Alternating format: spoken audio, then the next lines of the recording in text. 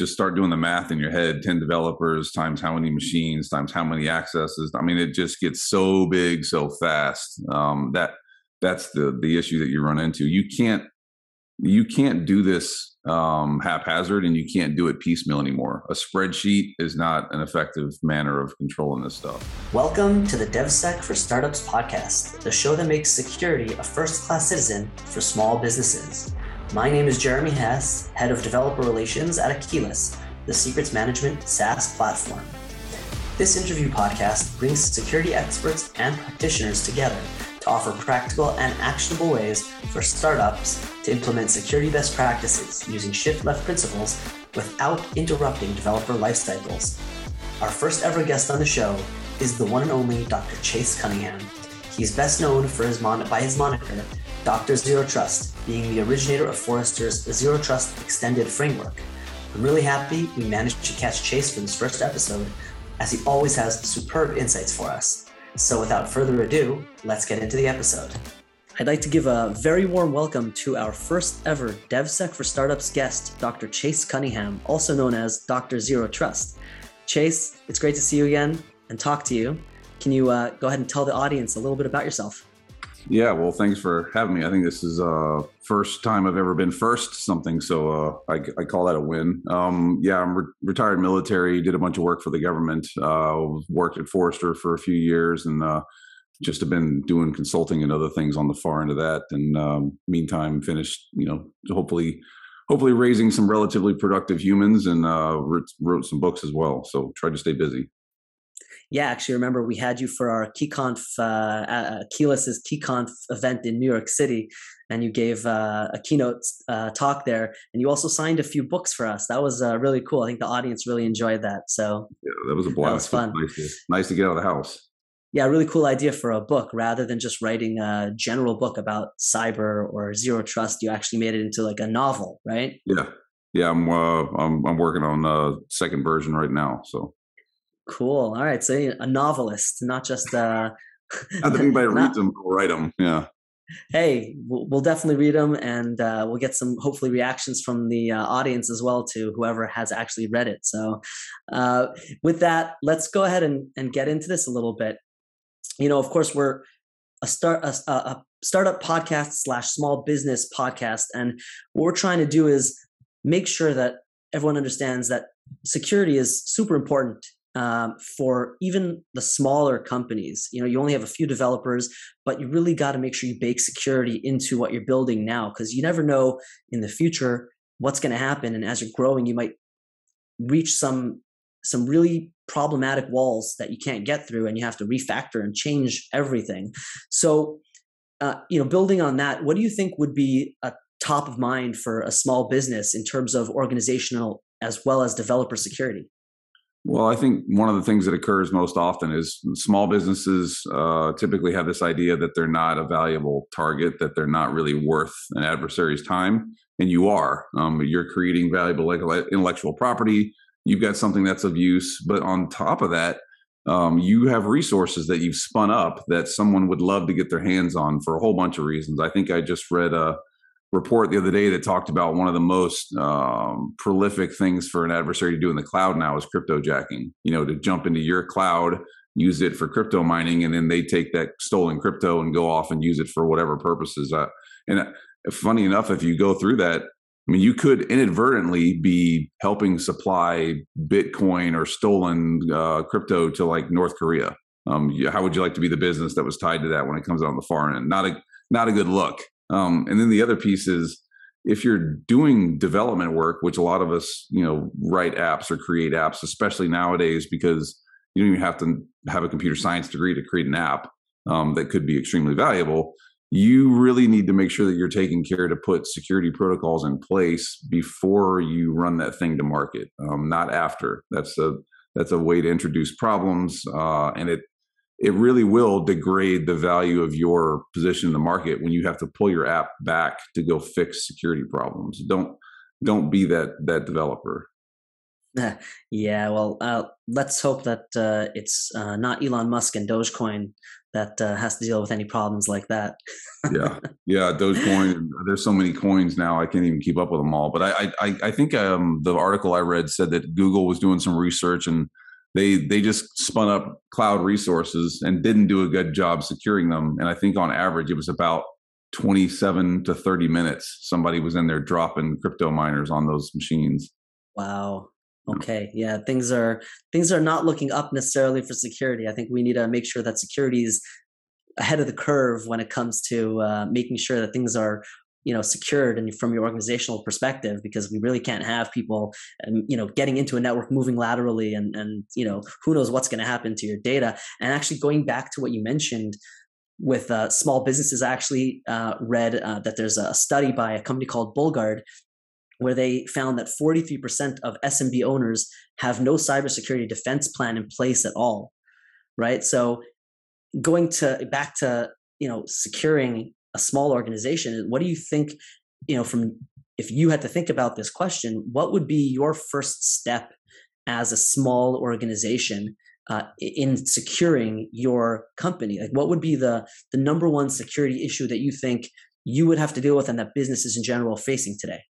Well, I mean, I would say provided I know what I need to defend, right? What I'm responsible for would be first. I need to know the space. I need to know my assets. I need to know what is required of me to take care of, so that I can actually care and feed for that beast. And then second, and there's data that I did a study that validated this. I'd take care of identity and access management, users, passwords, tokens, all those things, secrets, whatever you want to call them, because if you don't take care of that, and I think the stats are staggering on that's what's used by the adversary, you don't have a chance. I mean, that other stuff comes later. It's a more difficult problem to solve. Take care of usernames, passwords, and access management. I mean, other stuff comes later.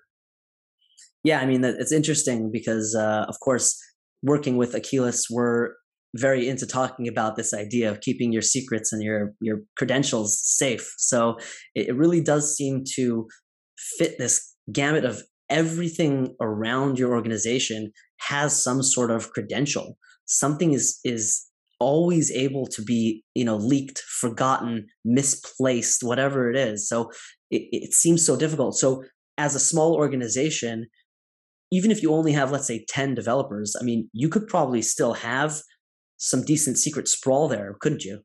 I mean, it's a factor. I mean, if you really think about it, by the time if you have 10 developers, just start doing the math in your head. 10 developers times how many machines times how many accesses. I mean, it just gets so big so fast. That's the issue that you run into. You can't do this haphazard, and you can't do it piecemeal anymore. A spreadsheet is not an effective manner of controlling this stuff, and it will degrade your ability to get to market as well, because developers, they get paid to ship code. They don't get paid to do security. So you need to put security in front of them and make them operate securely without it being a problem for them. Yeah, we spoke about that actually before we started officially recording for the podcast, where we said it's just the way it is, right? You the first thing you want to do as a company these days is you say, well, we need an MVP, right? We need our product up and running. We need to get clients. We need to bring in money, and then we get investors.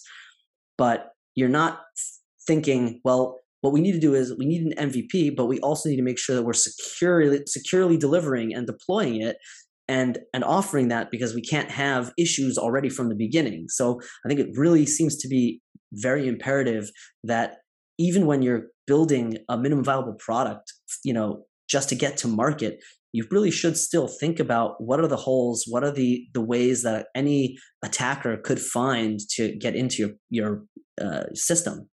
Yeah, you should be. That's the thing I try and get people to understand most often is this: if you really break it down, it's not a defensive mindset. You need to wrap your head around an offensive mindset of, if I was the adversary, what would I be looking for? You're never going to be perfect in your defense, so just be real about that. But you want to boil off the easy avenues, and you want to make it where it's not worth their time and effort to do bad things to you.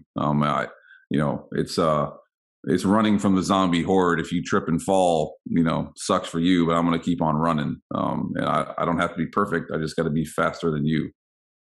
Absolutely, absolutely. So going back a little bit to, discussing issues with how we would, what we would face, like what's like a number, top of mind security issue that we would be facing today. What would be the ways to already proactively think about fixing or dealing with these kinds of issues?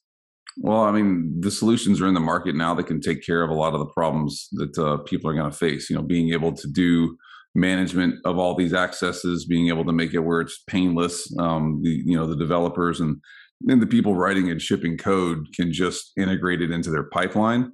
That makes it where it's, I guess you could call it production security instead of add-on, and that's the difference maker.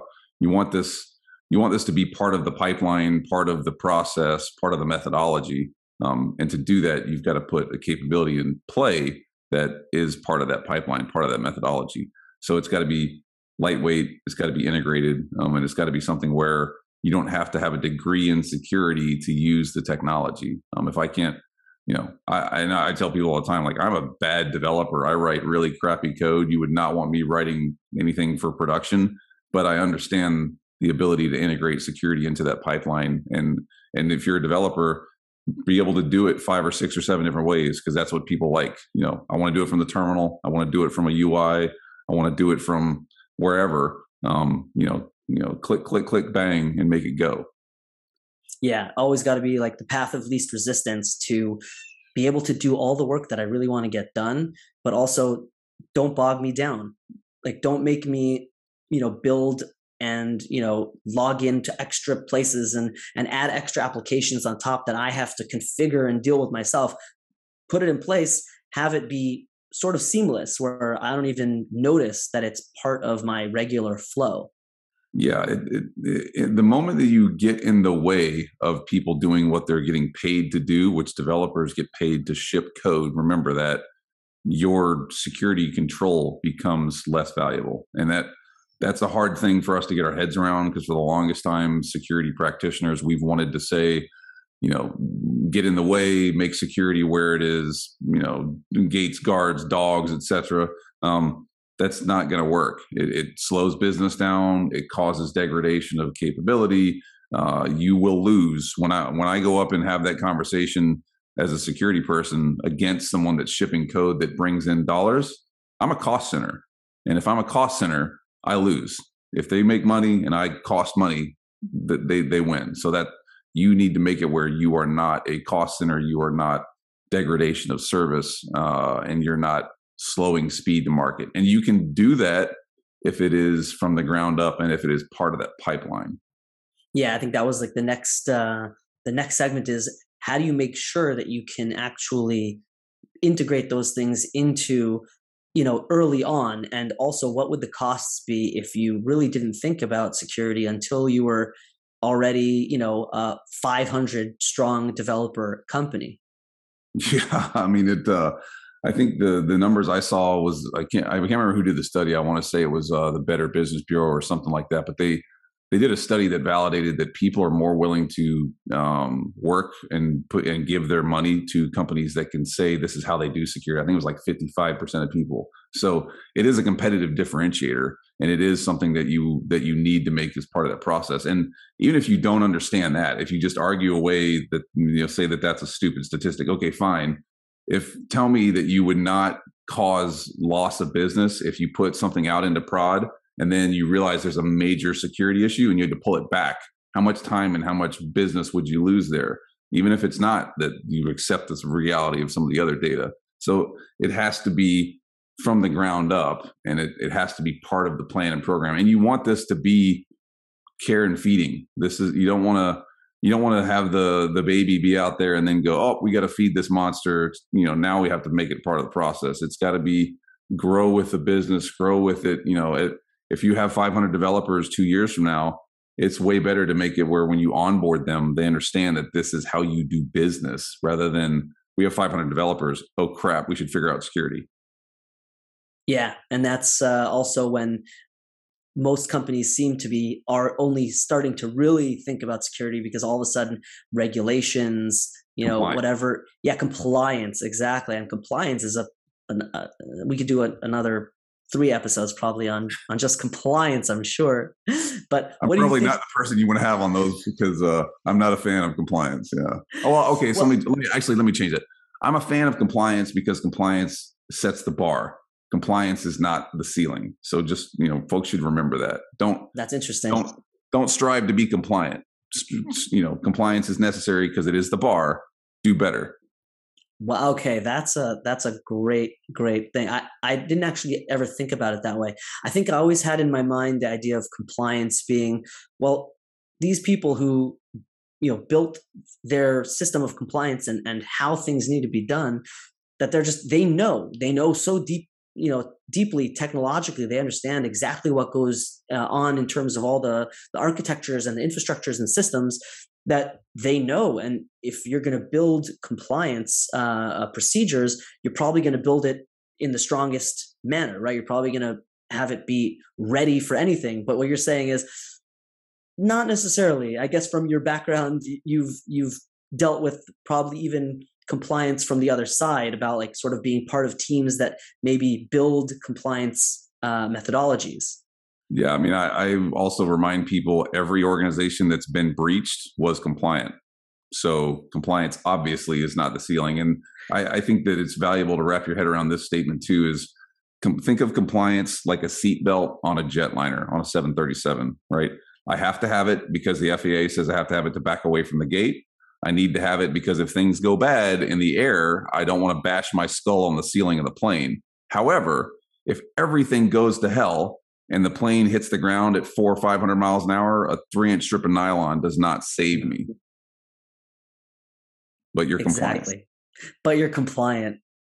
That's a tagline. Maybe we should, have T-shirts. But you're compliant. But I was compliant, right? But I was compliant, right? SolarWinds. But I was compliant. I was compliant. Okay, good. Congrats. So was everybody else. So was everybody else. Wow. No bad guy has ever said, "Oh my God, a compliant environment," and stopped. Ever. Yes, absolutely. That's actually well, I mean, that's just the world we live in, right? I mean, an attacker that really wants to get something done, they don't care what you have, how you have it. They're going to find some way in, and it's up to the organizations to find ways. And like you said, starting with security from a small organization and growing that as organically with the organization as it grows means you already have that baseline of security. And yeah, whether you're compliant or not, as long as you're hardening your security properly, and as long as you're growing, your developers are all compliant with the rules in-house, you build a stronger product, overall, right? Yeah, I mean, technology is an enabler. We need to remember that, and security technology is an enabler if used correctly. And I honestly, I don't, and I talk with some pretty big organizations all the time about this. I don't want to make anyone else a security person that isn't a security person. I want you to do your job. If you're an HR, if you're a developer, if you're finance, whatever, do that because that's what you're good at. Don't do that and be a security-ish person. That's not going to work.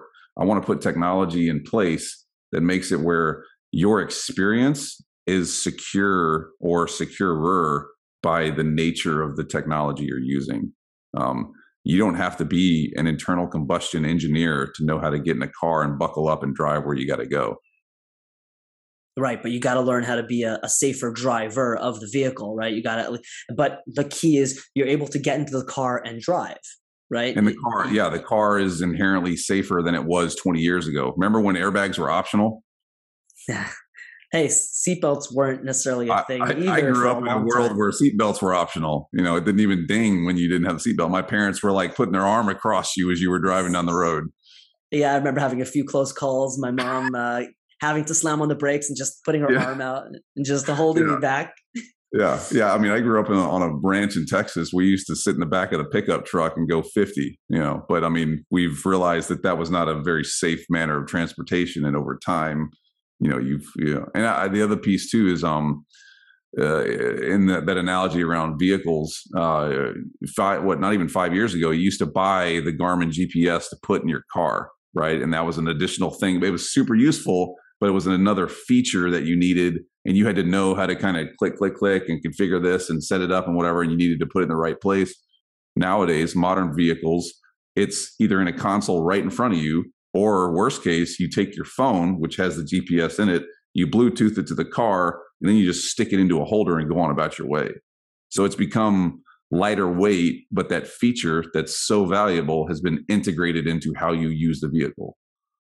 Absolutely. Right. So again, basically coming back to the same idea, the more you're thinking about safety and security earlier on, the better you are overall as you become larger. So I think it's pretty clear, not just from a security aspect of attacks, and things like that, but also from an internal the amount of money, what it costs to change security applications, to add new extra things on top of what you're building from the beginning. I mean, it seems like, if you just had those bases covered at the beginning, you're not going to be building a whole new, rocket ship later.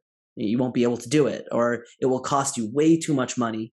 And so you're talking about dealing with potential issues from attackers and data leakage and key and all that stuff. And then at the same time, you're talking about the cost of doing the business, right? And building the application and shipping it.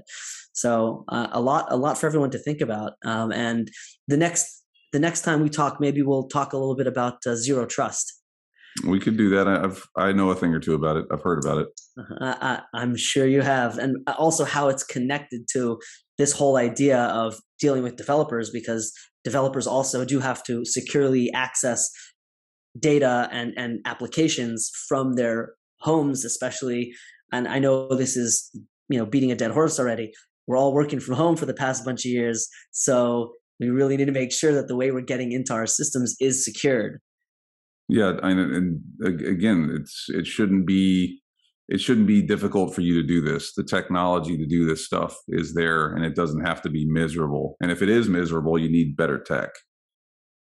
Yeah, absolutely. Well, Dr. Chase Cunningham, it was really great to have you as the first guest of the DevSec for Startups podcast. I really had a great time. Thank you so much for your time, and I look forward to being in touch again and having you on for another episode. That's great, man. I appreciate your time, and congrats on starting something new.